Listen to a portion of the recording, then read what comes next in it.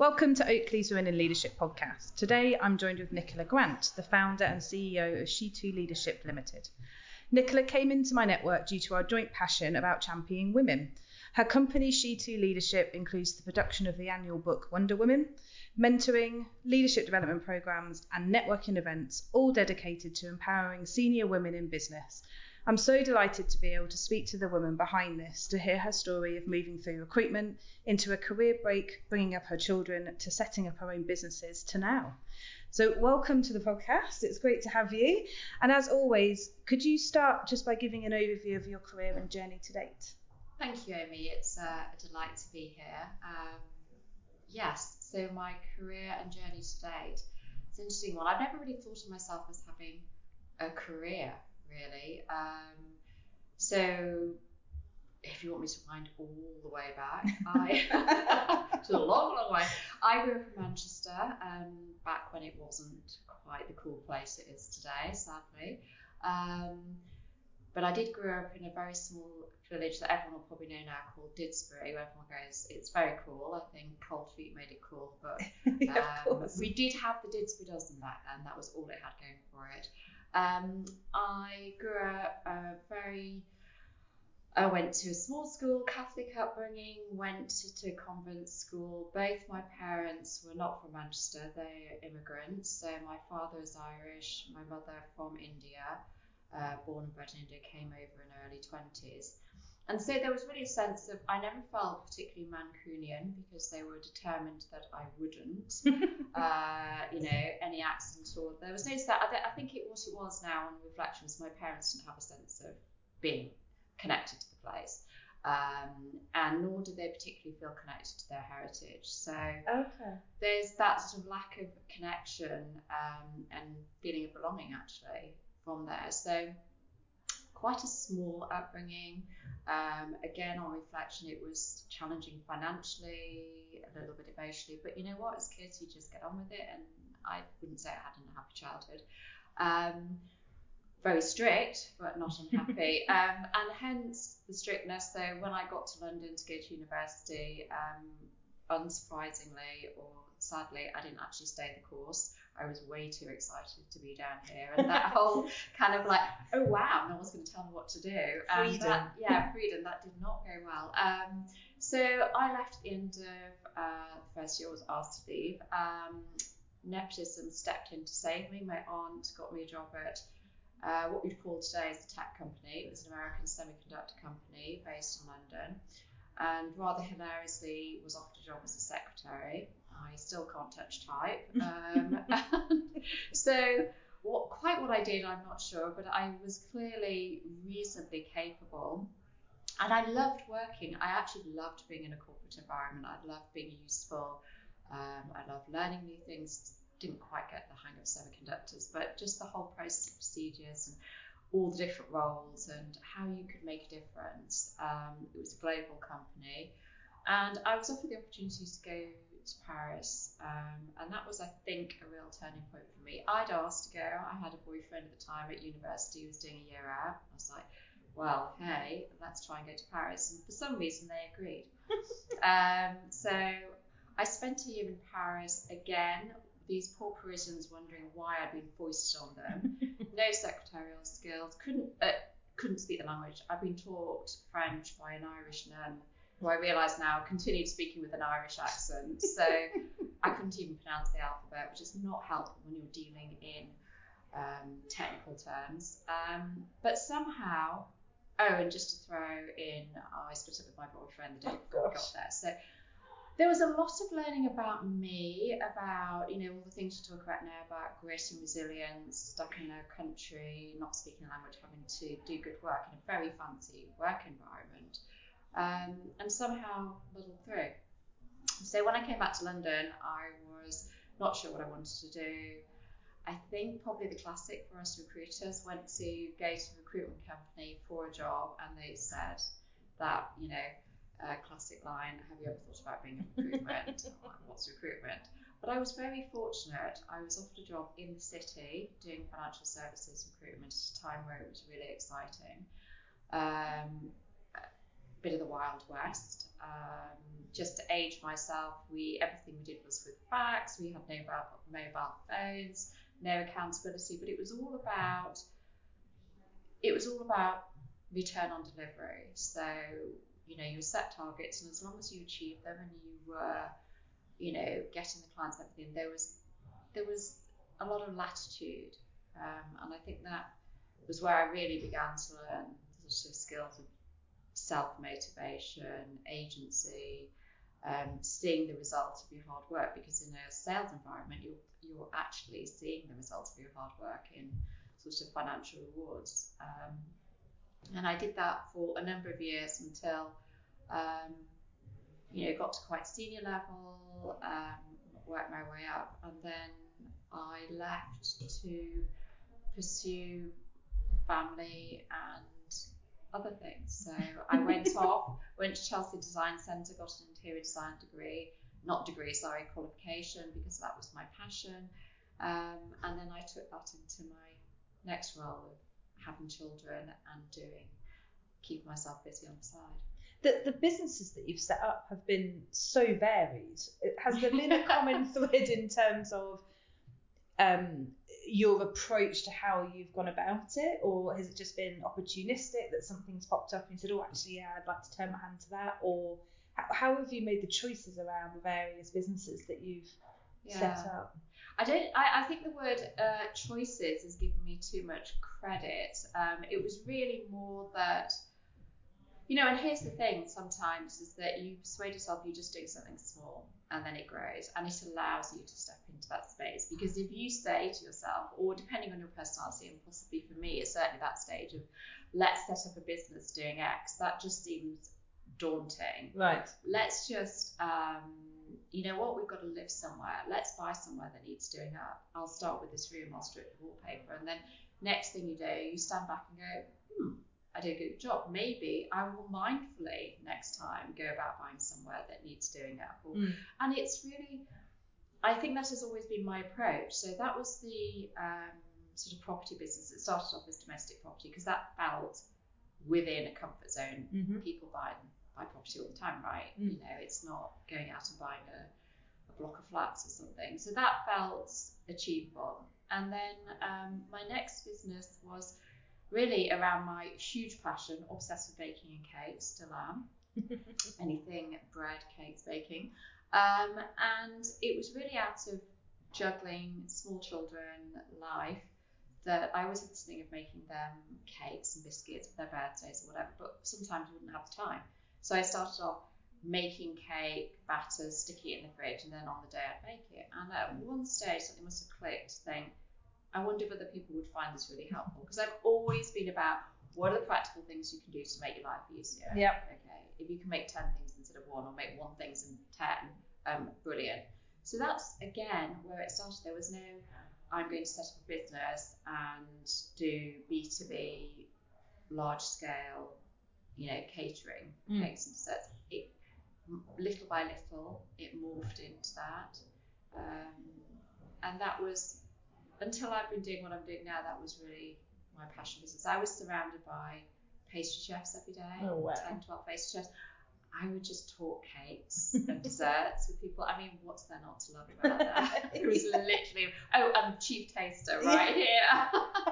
So I was absolutely in my element. Yeah. And I learned a lot from that and from the subsequent failure of that business as well. And what about She2 leadership? What was the kind of catalyst, light bulb moment was that again something that just started out quite small and has now got bigger and bigger?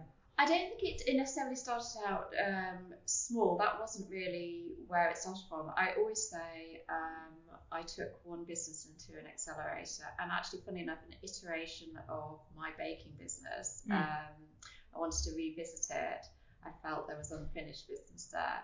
And I always say I took Little Barn which is the name of the company, into this incubator and came out with She2 leadership. Okay. Obviously linked, it makes entire sense. You go in with cakes and you come out with leadership. Of course. Women. It is connected, but really, just to take a step back from that, I'd moved away from London, brought up children at a certain age. We'd always wanted to try and get back to London. But you realise that at some point children have a voice and an opinion, and they were busy at school. So we had this one window of opportunity, got back to London, and the job that was part of the motivation for moving back to London didn't really work out. And I kind of hit a bit of a rock bottom of who am I, what am I doing here, what's my role, and what am I meant to be doing. And by the way, I'm back in London, I don't have any network, I don't know anybody. So eventually I peeled myself off the sofa and started to join networks, predominantly female networks, mix of corporate and entrepreneurial. And then I got accepted on this incubator, and the profile of the people taking part was very much over 35, all female. 30 of us, all with different businesses at slightly different stages. Some were at ideation stage, some had a little bit of a track record, and they just needed that support around them. It was sponsored by some big people, including some big law firms, and really I'd already started to hear quite a lot about, within these female networks, about the challenges that women were facing. So on the corporate side, there's this well-documented time at which you can start to hit the buffers slightly, and it tends to coincide with that time of which you look up and look around, and maybe you're thinking about having a family. We've got a young family, you have caring responsibilities, and it just gets really difficult. You might persuade yourself you can step away from a little bit, and then it becomes really difficult to come back, or when you do come back, you're just not coping. And so we do lose a lot of women at that stage, and therefore the knock-on effect is when it gets to senior level, A, the pipeline isn't there, but B, also what's required to go from being brilliant at your job and super capable to actually being visible, and there's an element of visibility and strategy that's required to take that leap to leadership. So again, a lot of women struggle with that disconnect and get frustrated and step away. So I was hearing a lot of stories of that on the corporate side. And then on the entrepreneurial side, it was really around sort of the appalling stats around the lack of investment for female-founded businesses. I think it's, at the time, this was 2 years ago, it was sort of around 2% of VC, or possibly less or more. And then you sort of start to intersection, with if you're Black or other ethnic minorities, it's even worse. So I was hearing this, and then there was a whole challenge around confidence and risk around women scaling their businesses. So that was all sort of thrown into the mix, really interesting. Of course, I'm going into this as an entrepreneur myself. And then I started there were quite a few men involved in delivering a lot of the content, and I started to hear quite a lot of the stories about, this is really interesting. When we sit in a boardroom or when we do this, we're thinking we're being really supportive.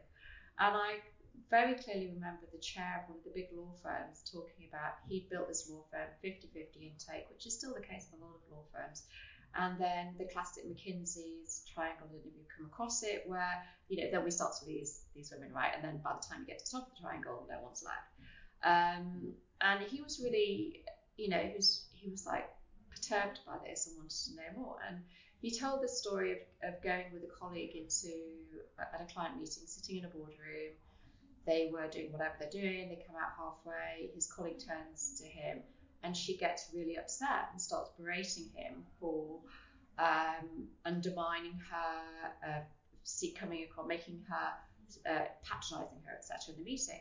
And he was genuinely horrified. He thought they were a team, and he was backing her up and supporting her.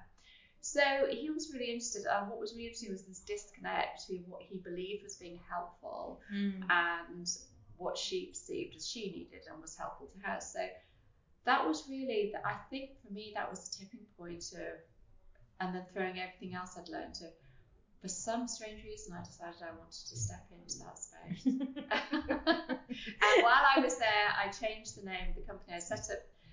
I registered She2 Leadership, and I started to think about what it was that I wanted to do, how I could add value to the space, and what we could offer as She2 Leadership. Amazing, brilliant story, very inspirational. You've touched on some hurdles and challenges, but is there any particular one that you could share? Because we like to just almost show the overcoming of hurdles on this podcast as opposed to just talking about all the negatives about it. Is there any one particular one in your career, across any area of your career, that you'd like to share? Well, I've always touched on Paris. That was definitely a challenge and a hurdle, and I learned a lot about myself. So that was one thing. So with Little Barn, my bakery business, it basically ran for 2 years. We had lots of large contracts we were delivering across the country. It was incredible, but we weren't making any money. Okay. And there came a point of, and this is always a really interesting one, isn't it? That sort of never give up, grit and resilience versus the awareness to know when you've got to take a step back. Yeah. It's incredibly difficult to know, that whole thing about listen to your gut. And so, and I don't think any of us have an answer to it. Sometimes we get it right, sometimes we get it wrong. So I think on reflection, maybe there was elements of I didn't want to give it up because I was in love with what I was doing, but it was costing me money. It was an indulgence, it was a very, very expensive hobby at the end of the day. And so that whole process of having to pull the plug and, a lot of tears. I still now, when I think about it, it gives me palpitations of turning to my team and having to say, this is over. And, here's the thing, we were in outbuildings on my home property. We were fortunate enough to have, we sort of worked our way up to this house where we had these outbuildings. And so it felt particularly personal because those people were coming into our house, into my outbuilding. We'd pop into the kitchen occasionally, and the children were young. They'd run in and out of the buildings. It felt intertwined with who we were as a family. So it was a very difficult thing to do. And you know what? This was about 10 years ago, and people just weren't talking about failure in the same way as they do now. So to me, all it felt like was a huge personal failure. I was ashamed and embarrassed, and I found it very difficult. And I'll tell you how bad it was.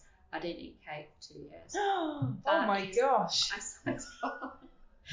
I'm the person who used to go into a restaurant, start with dessert, and work my way backwards. Making sure that I left food for dessert. And I really didn't. And I felt like a failure.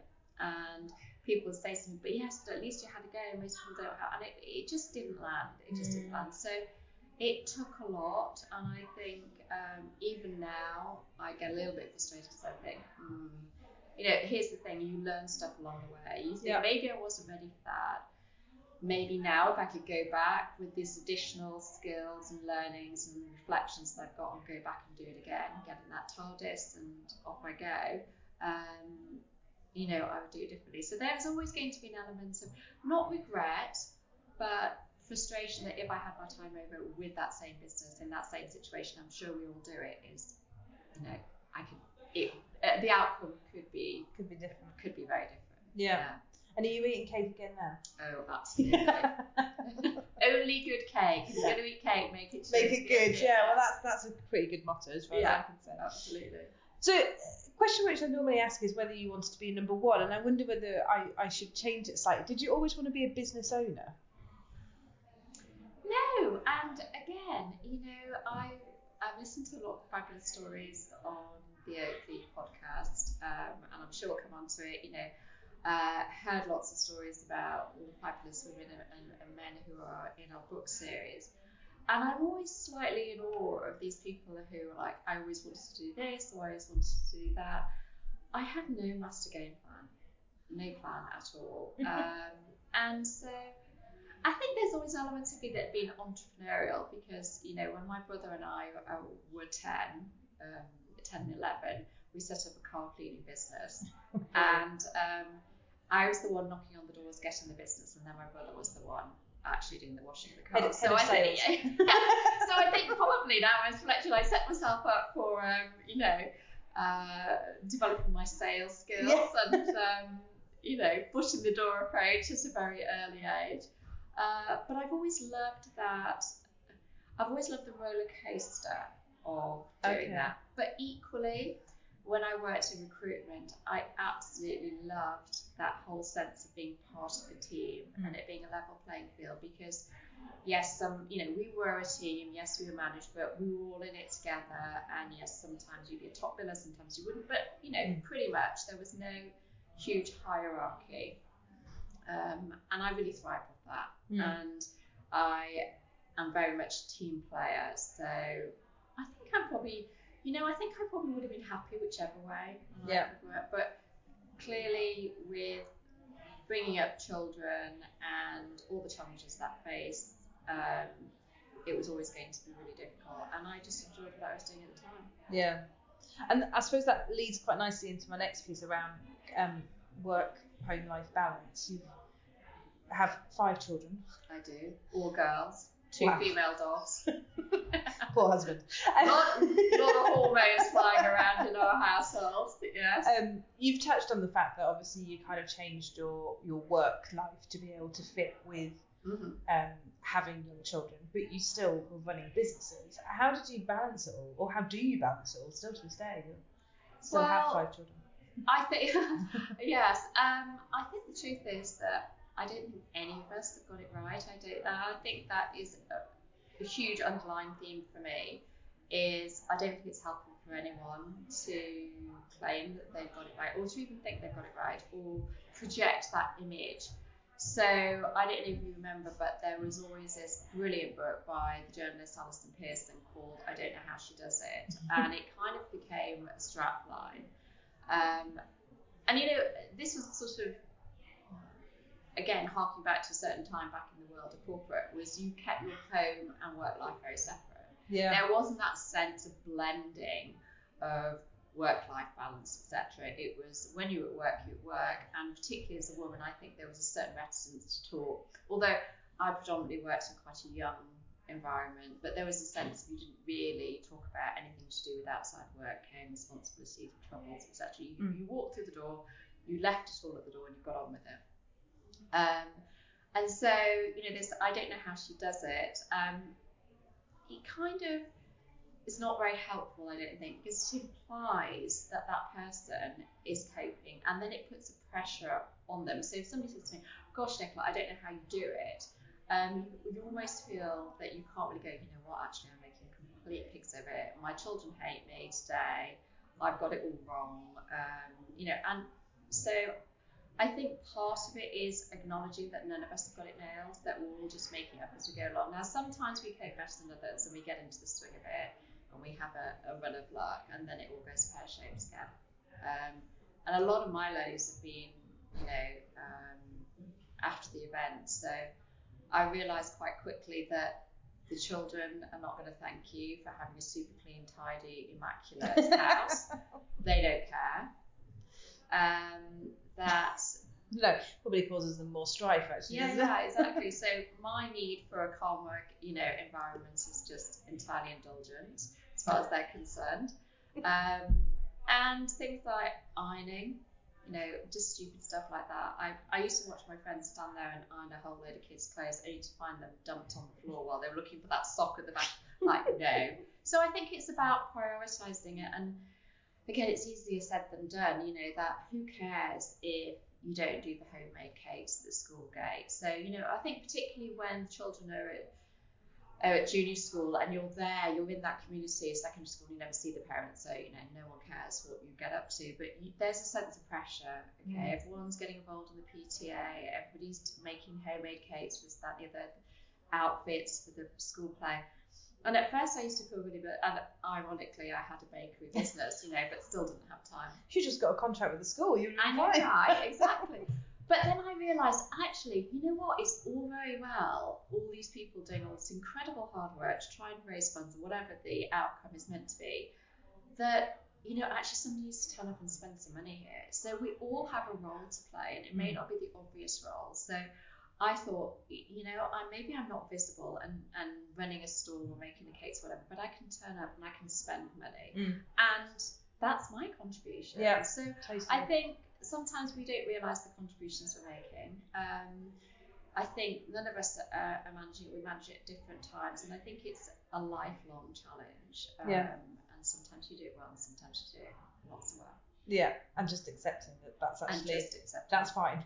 That's better than fine. Yeah, that's fine. And the odd, sort of the odd processed meal or pizza, your children aren't going to drop dead. They'll be fine. Because they're probably like eating a ton of chocolate on the way home from school anyway. Or they'll eat it when they're in the teens anyway. So. Exactly. So they're pretty resilient, actually. Yeah. I know. I was doing a podcast actually the other week, and we were like, kids are resilient. They'll bounce back. That's the great thing about them. So a lot of what you've just said is around finding a point within yourself where you feel comfortable to say, actually, no, this is okay for me, and I'm okay with that. And I think that's a lot around finding who you are and being authentic to yourself and having this authentic voice. How have you developed yours along the way? I'm a believer that it's not just a button that you switch on and you're like, oh, I found it.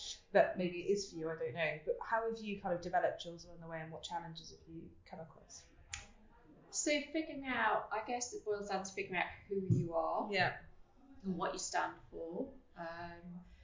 And again, I think there's an underlying theme here is that I'm probably a late developer when it comes to that thoughtful, reflective bit. And again, when you start to do that piece where you take the time out to think about what you've achieved, where you've got to, what you've done today, what you maybe want to carry forward, and what is time to ditch, all these different things. Some people start to do that very early on in life, and others not so much. So I would say that my 20s, 30s, even halfway through my 40s, I was very much around being on that roller coaster, and I thrived from being on that roller coaster. A crazy busy life, probably just like always one thing too many going on, and it's going to tip somehow, but somehow it didn't for the longest time. And just getting on with it, just being in the day to day and having fun and doing good stuff, and just like on to the next thing, on to the next thing, on to the next thing. And that challenge and adrenaline and survival and madness. And it's only been, and I guess also for me, if I'm being critically honest with myself, was for me success was measured in financial terms, and I've never been one for showing off if I had money, but when I say financially, it's feeling financially comfortable, and that probably goes back to my upbringing of not having any money at all, and not feeling safe and secure from that point of view. But actually, so for me, success was about making money and having a nice house and having a nice car and all this. And then sometime in my mid-40s, probably when I was thinking of coming back to London, and I started to make that shift to want it to be about connections and making friendships and relationships and what I could learn from other people. And I really felt, possibly because I'd always had a bit of a thing about not finishing my university education, which is probably thrown in the mix there as well, because I wanted to learn more, and I sort of developed this deep curiosity, as we call it, and sort of growth mindset more so than ever. I've always been interested, but actually it became more mindful the way I went about it. And so that's when I really think I started to develop my voice. And I would say, to be honest with you, Amy, it's been over the last 2 years when I've stepped into this space as an outsider. So at first there was huge amounts of, who am I to step into this space? I'm talking to and working with people who've given their career to being, in HR or DEI or leadership, and they've got a lot of deep experience, credibility, and hard work. And then so who am I? And little by little, I kind of realised that I was adding a new perspective, that, maybe when you're down in the trenches, that I was coming in with a kind of helicopter view from a business point of view, that I could see things that those that have spent their life in it couldn't see. And so I started to gain confidence with that. And I just listened and I took on board.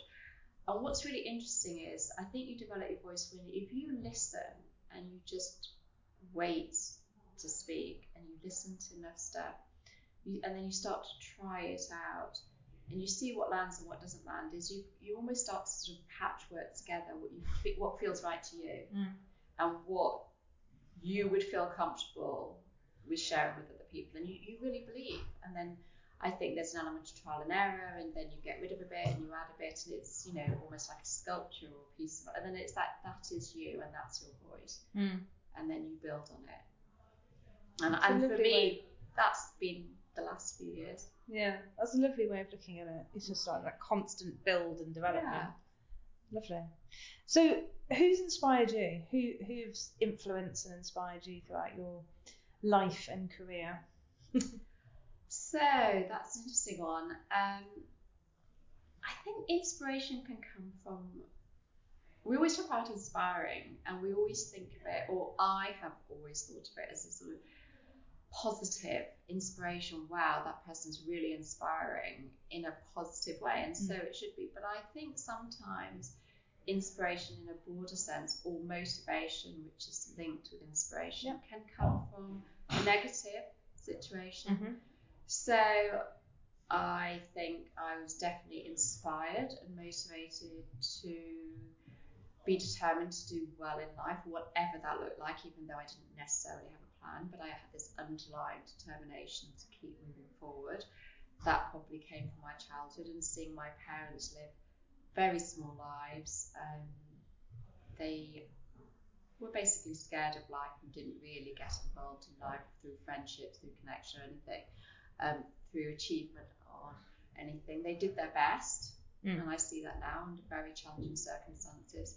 But I think that inspired me. That was my sort of in the early days.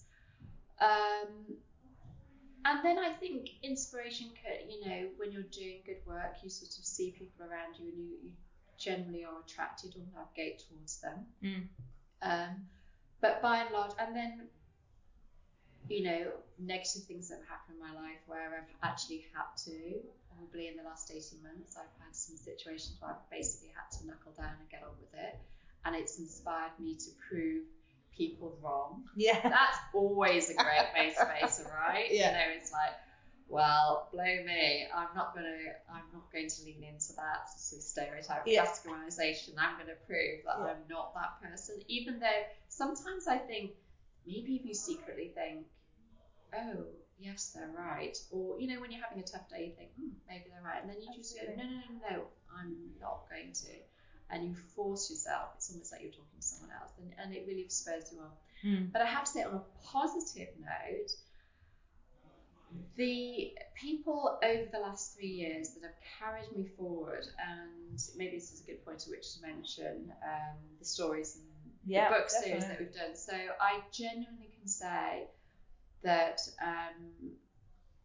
the women and men that I've met whose stories have been formed, you know, our Wonder Woman book series, they've just been extraordinary. I cannot tell you the number of times that I have jumped on a Zoom call with somebody thinking I know, and I you know, you'll get this right, as a recruiter, we, you know, we're obsessed with people's CVs, their LinkedIn profiles, you look at their career trajectory, and then you make, whether you know or not, you make an assumption about the choices they've made, about who they are, about how successful or not, job title, whatever it is, the business they work in.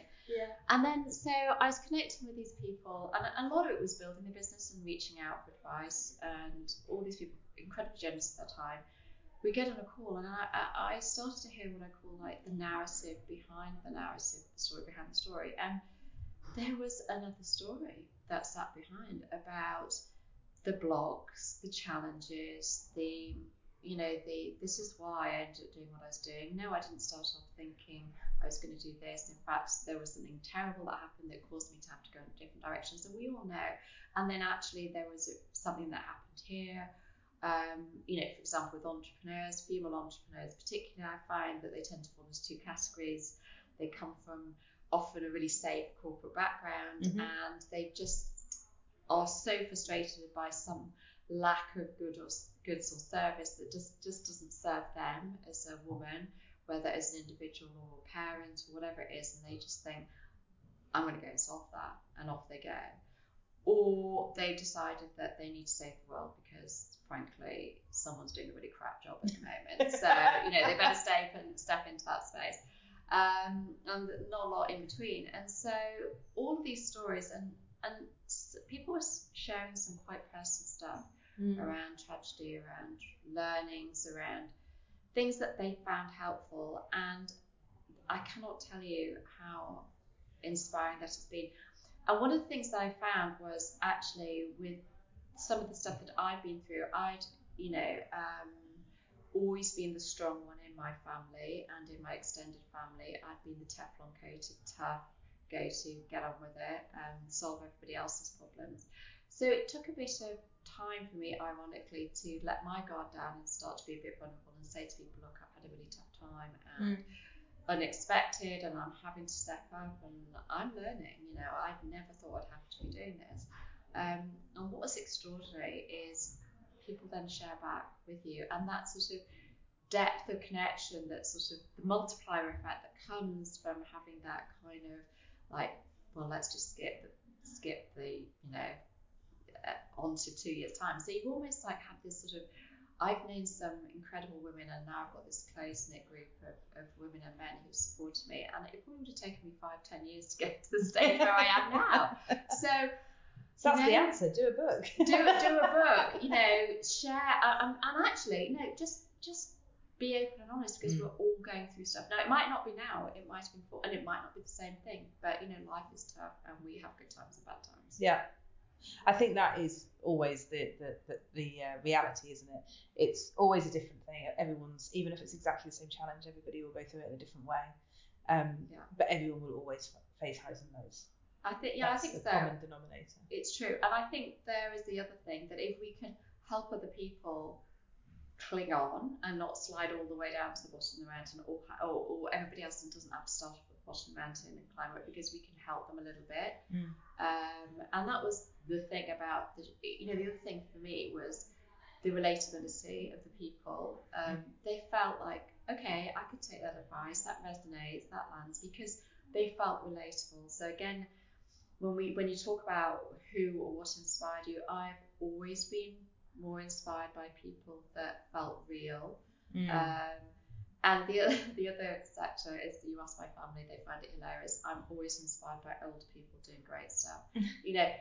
Tell me about a 21-year-old that's making a couple of billion. I'll go, yeah, that's really nice. But tell me about a 75, 85-year-old person who's still knocking out the park and getting involved in that. And I'm just like, wow, I want to know that person. I'm in awe. Amazing. Yeah.